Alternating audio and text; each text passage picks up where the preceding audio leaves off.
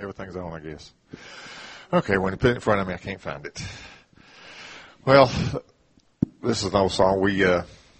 Supposed to be four of us. Terry wasn't feeling well, so we don't have a name. We just titles or Stinson's what's in the bulletin. So that's why we're short of Stinson today. But this is an old song, and somebody said that was one of their favorites. They found out what we was doing, so maybe that's why we're doing it today. But just talking about God's love, stepping into it. Step into the water, wade out a little bit deeper, wet your feet in the water of His love. Oh, step into the water, wade out a little bit deeper, come join angels singing praises to the Lamb of God. It's time we the people stand up for what is right. It's time we square their shoulders back and raise their swords to fight. For the Bible is my weapon, and the Spirit is my shield. The church needs more of its members to be workers in the field. Step into the water, wade out a little bit deeper, wet your feet in the water of His love. Oh, step into the water, wade out a little bit deeper, come join angels singing praises to the Lamb of God. To the Lamb of God. There is victory for the Christian who walks the narrow way. There has been a prize appointed for the soul who does not stray. Oh, I want to live for Jesus and be all that I should be, so that I could rest with Him forever and live eternally. Step into the water, wade out a little bit deeper, wet your feet in the water of His love. Oh, step into the water, wade out a little bit deeper, come join angels singing praises to the Lamb of God. Step into the water, wade out a little bit deeper, wet your feet in the water of His love. Oh, step into the water, wade out a little bit deeper, come join angels singing praises to the Lamb of God. Come join angels singing praises to the Lamb of God. To the Lamb of God.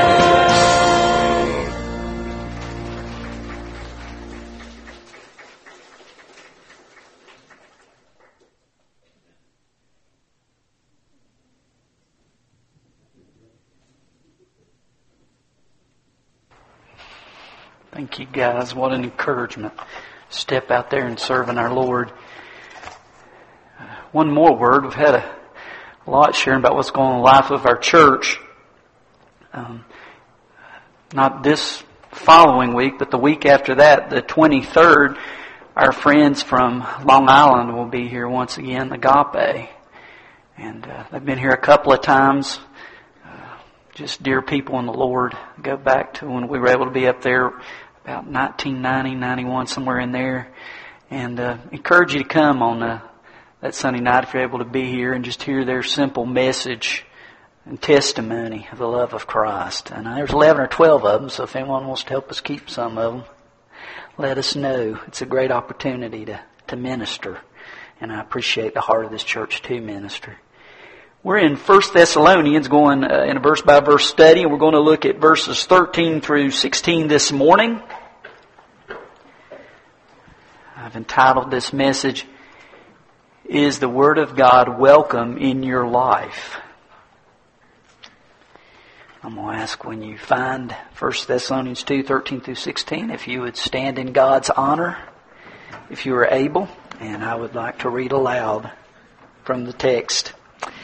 And we also thank God continually because when you received the Word of God, which you heard from us, you accepted it not as the word of men, but as it actually is, the Word of God, which is at work in you who believe. For you, brothers, became imitators of God's churches in Judea, which are in Christ Jesus.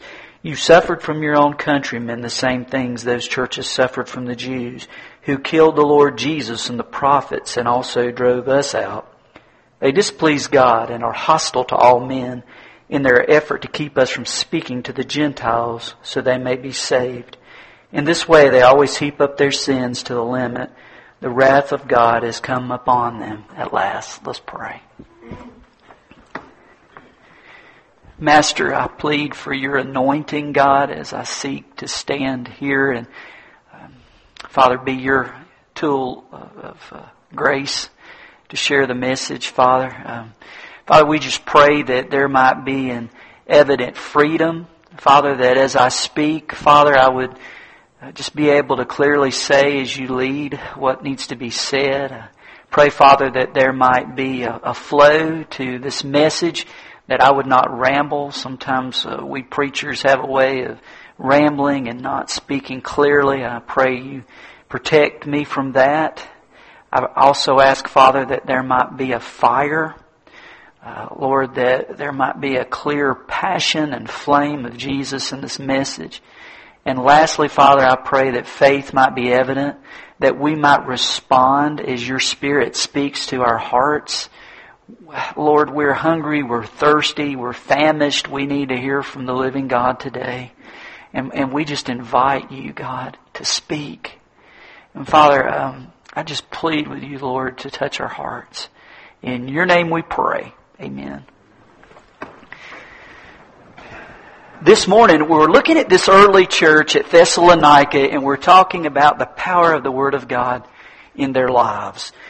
Guys, there are a lot of messages out there that you can't completely trust. And we've all been around the block long enough to hear people make promises to us and give us messages that ended up not being true.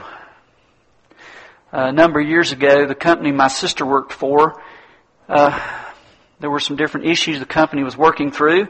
And lo and behold, the cast of 60 Minutes ended up showing up at the workplace one day. They ended up running a story on that company. And it's just not a good thing when your workplace is on 60 Minutes on a Sunday night. And I remember my sister telling me after that particular segment came out, be careful out believing everything you see on 60 Minutes. Why? Because they spliced and diced some of the interviews, some of the films, in order to portray a certain message that they wanted to be shown. And you know, that happens in other places. So we need an authority. We need something that we can trust, a message we can count on.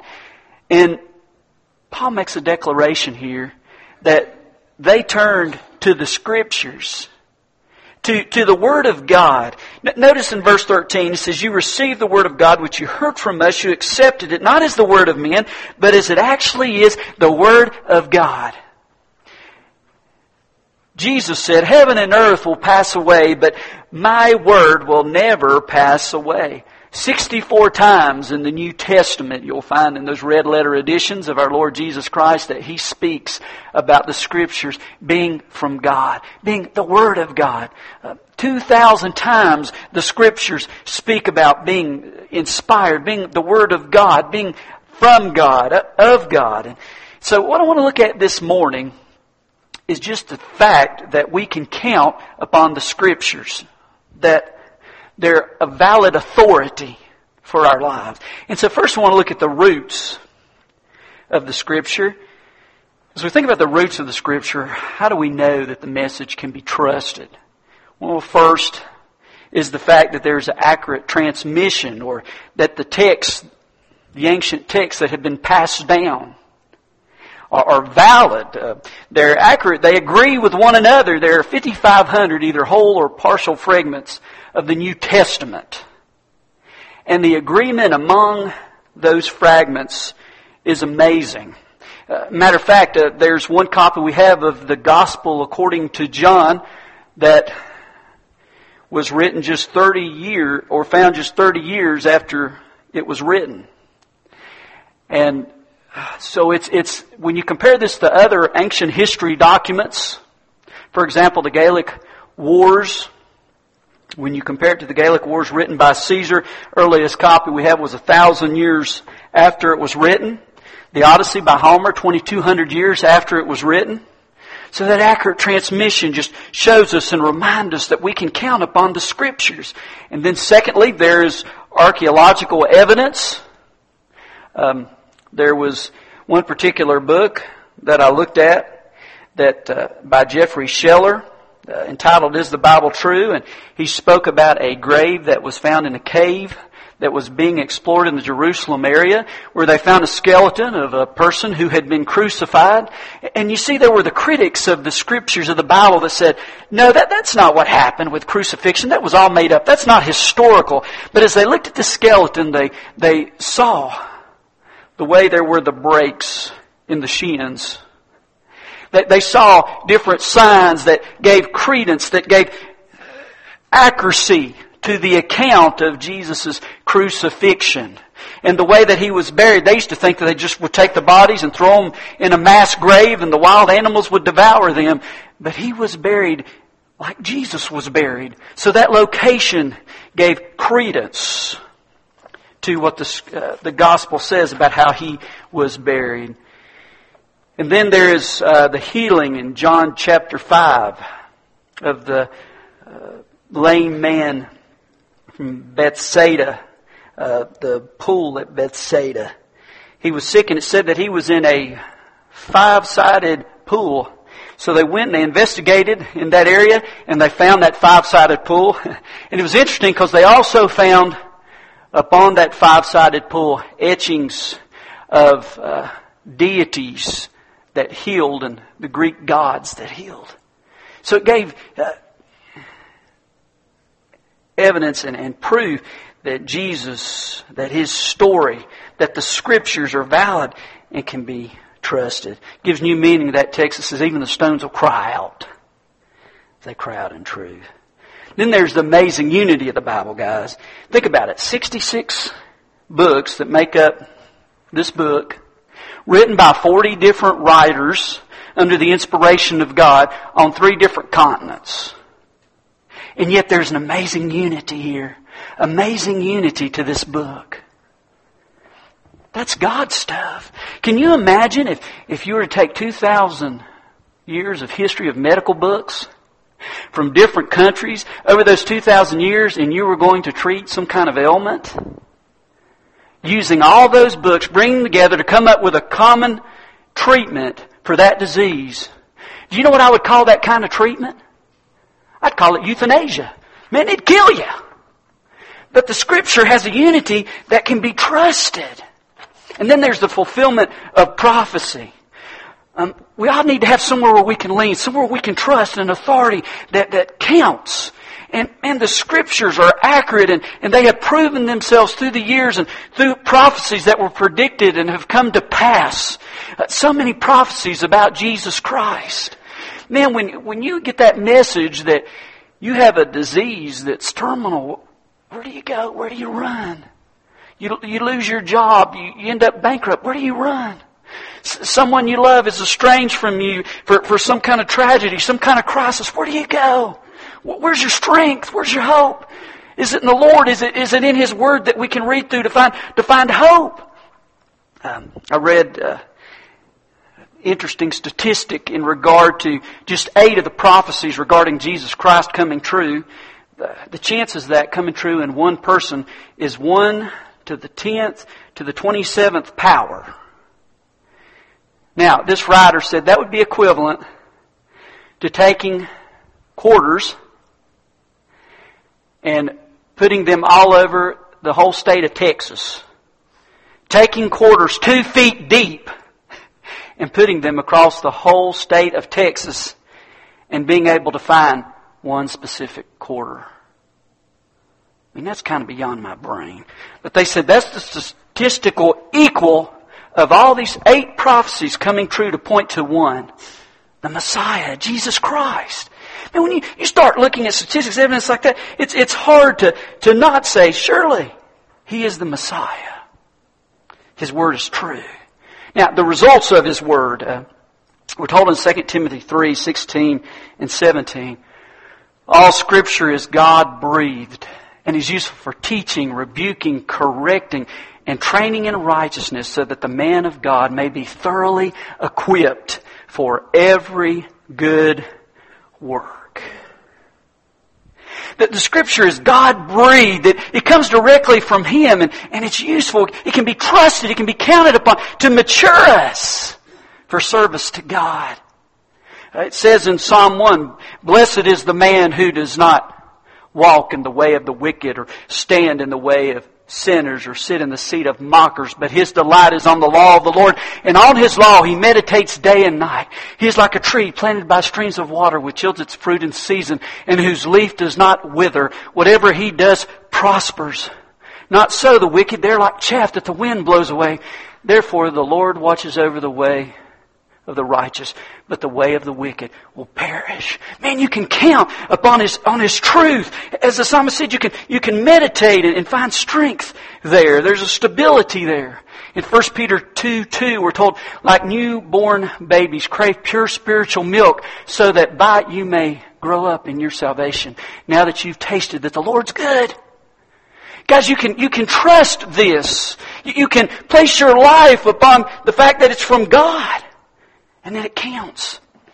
In Jeremiah 6:16, we read, "This is what the Lord says, stand at the crossroads and look. Ask for the ancient paths. Ask where the good way is and walk in it, and you will find rest for your souls."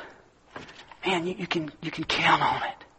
Now, going back to 1 Thessalonians 2, as we read verses 14 through 16, we see that there was suffering that occurred to those who were being faithful to live by the Word and to share the Word of God. There were those who were called hostile, who didn't want to hear it and who caused all kinds of trouble toward those who were being faithful. I want to read to you, this is from 2 Corinthians chapter 11, and Paul is actually sharing his testimony of how he suffered. And man, it makes you realize how easy I have it in my faith. But starting at verse 23 of 2 Corinthians 11, he shares, actually let me start at middle of 23. He says, "I have worked harder, been in prison more frequently, been flogged more severely, and been exposed to death again and again. 5 times I received from the Jews the 40 lashes minus 1. 3 times I was beaten with rods. Once I was stoned. 3 times I was shipwrecked. I spent a night and a day in the open sea. I've been constantly on the move. I've been in danger from rivers, in danger from bandits, in danger from my own countrymen, in danger from Gentiles, in danger in the city, in danger from the country, in danger at sea, and in danger from false brothers.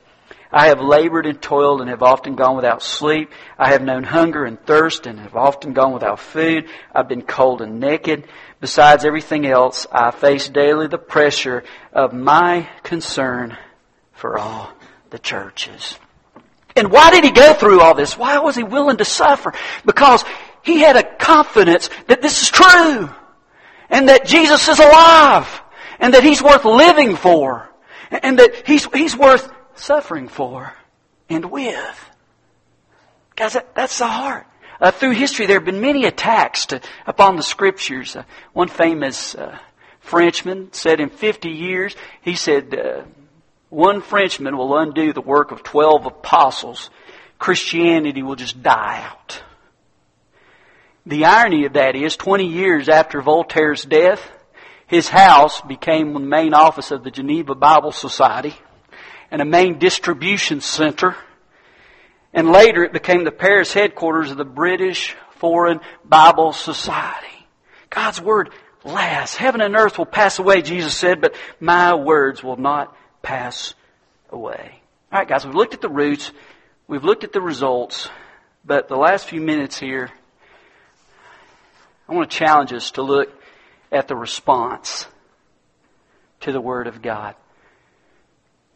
Look at 1 Corinthians 2:13. Why was he thankful? Paul says, we thank God continually because when you received the Word of God, which you heard from us, you accepted it not as the word of man, but as it actually is the Word of God, which is at work in you who believe.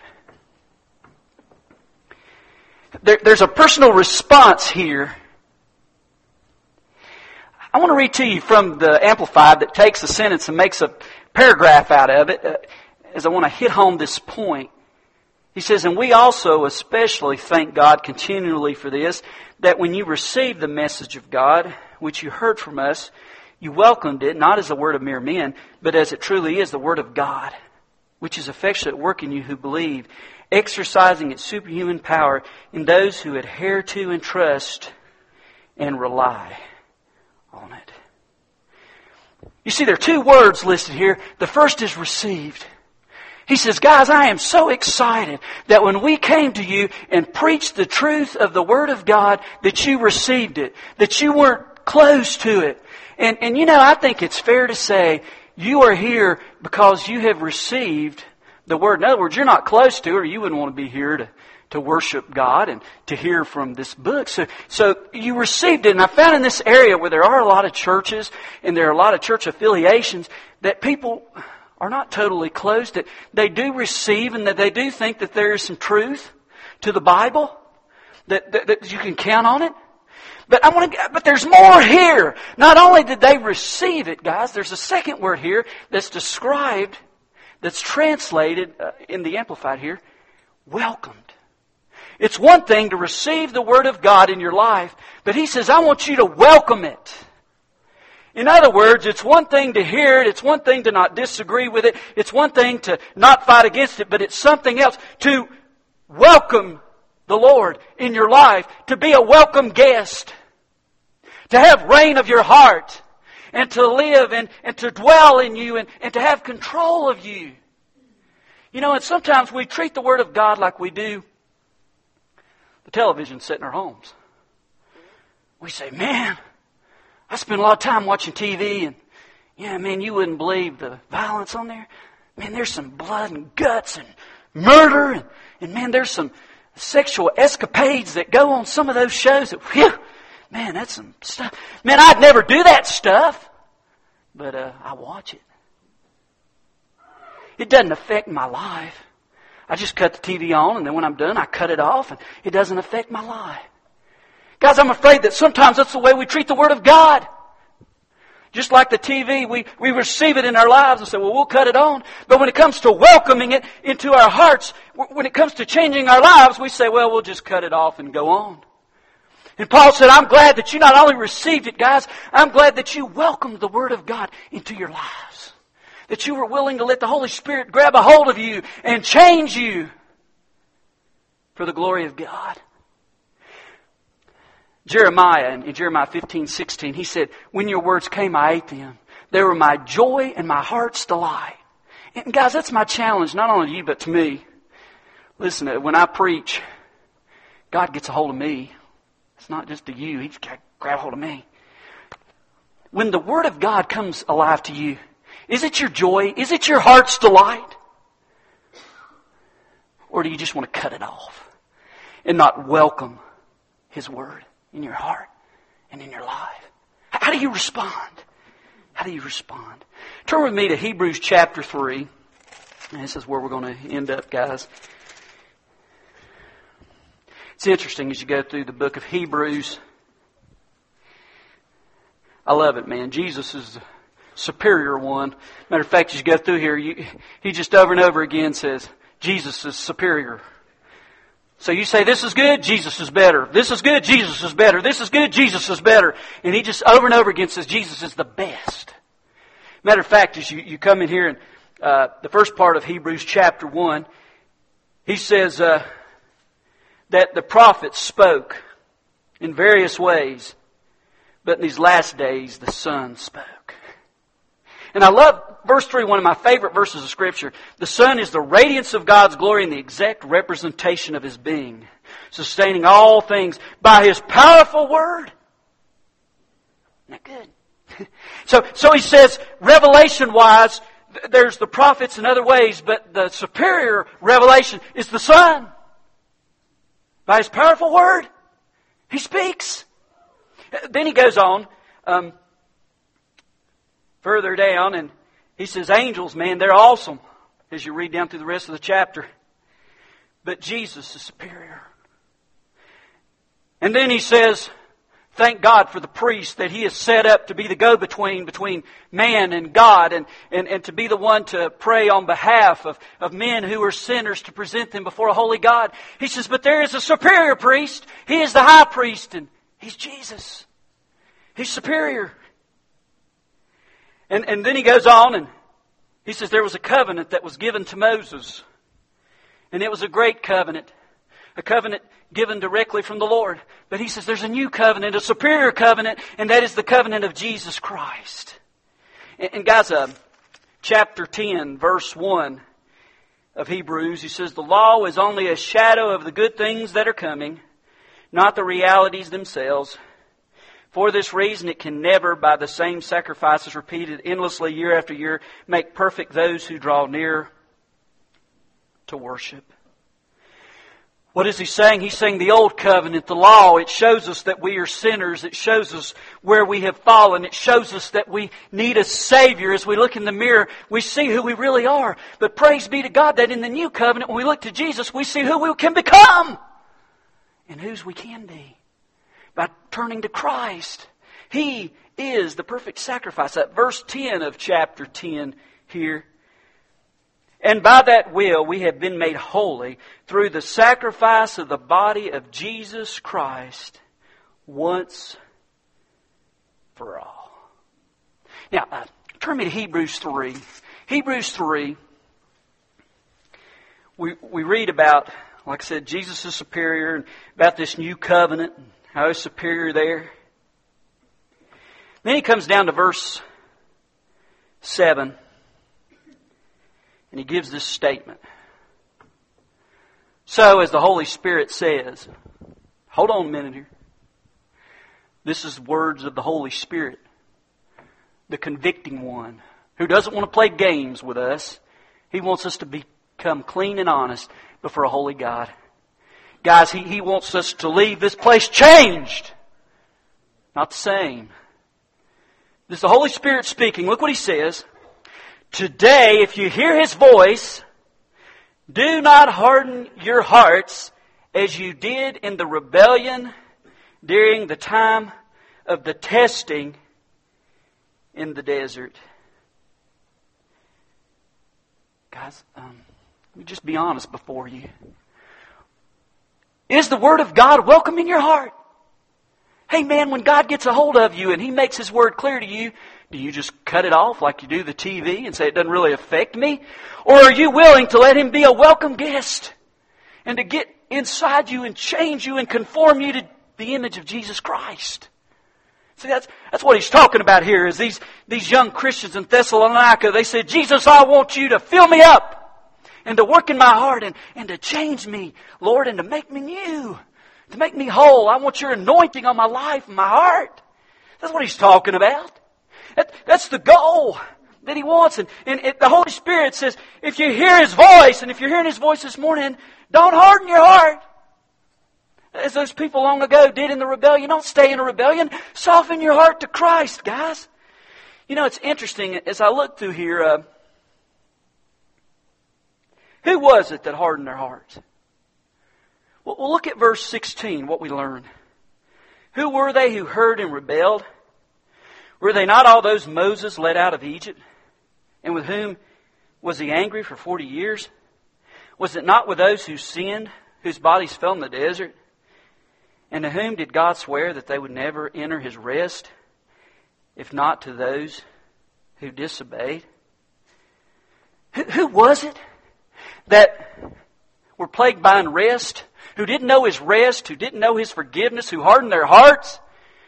Who was it that didn't heed this warning from the Holy Spirit? Guys, it was the ones that the Lord set free. They were in bondage in Egypt. They were in slavery. And God raised up Moses. And He said, it's time to leave. It's time to get out of here. And because of their sins, they wandered through the desert. And God was close. And God was near. And God longed to lead them. And although God was close to them, and although they followed Him with their feet, they didn't follow Him with their hearts. That's who he's talking about here. And I believe it's still true today that of us, are you following Him with your feet alone, or are you following Him with your heart? Guys, that's the question that needs to be dealt with. as we look at His Scripture. Look at the last verse here in chapter 3. So we see that they were not able to enter because of their unbelief. What's the bottom line? The bottom line is the Word of God was a distant friend, not a welcome guest. Is the Holy Spirit speaking to you this morning? If He is, please don't harden your heart. I don't know what it is. I'm not the Holy Spirit. I'm just seeking to be faithful as His messenger. But maybe He's got a hold of something in your life. And He's just saying, it's time. It's time to say yes to my movement in your heart and in your life. Whatever that may be. Maybe you've never really trusted Jesus to forgive you and to enter your heart and make you new. Maybe you've just been a church attender instead of part of the family of God. Well, this morning you can open your heart to Christ and say, God, forgive me of my sin and come live in me and change me. Maybe this is a place God wants you to come. This is church family He wants you to be grafted to in service to Him.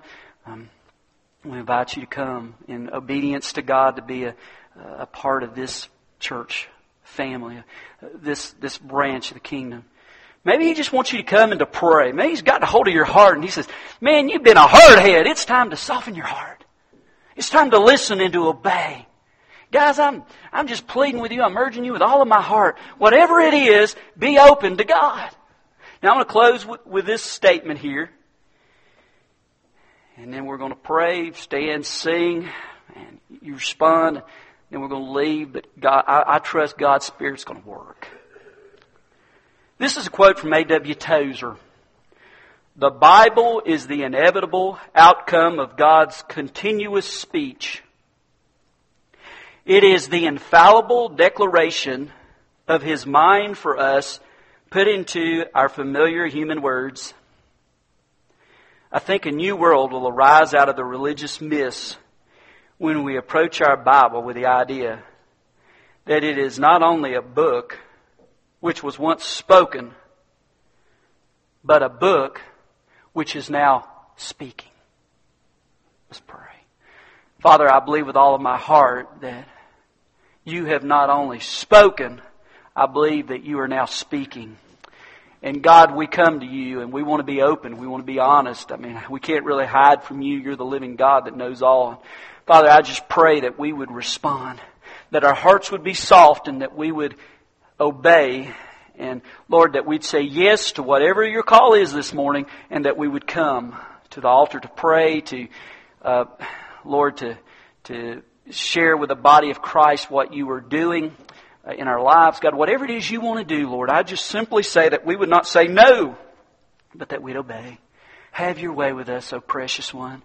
We need You, Lord. In Your name we pray. Amen.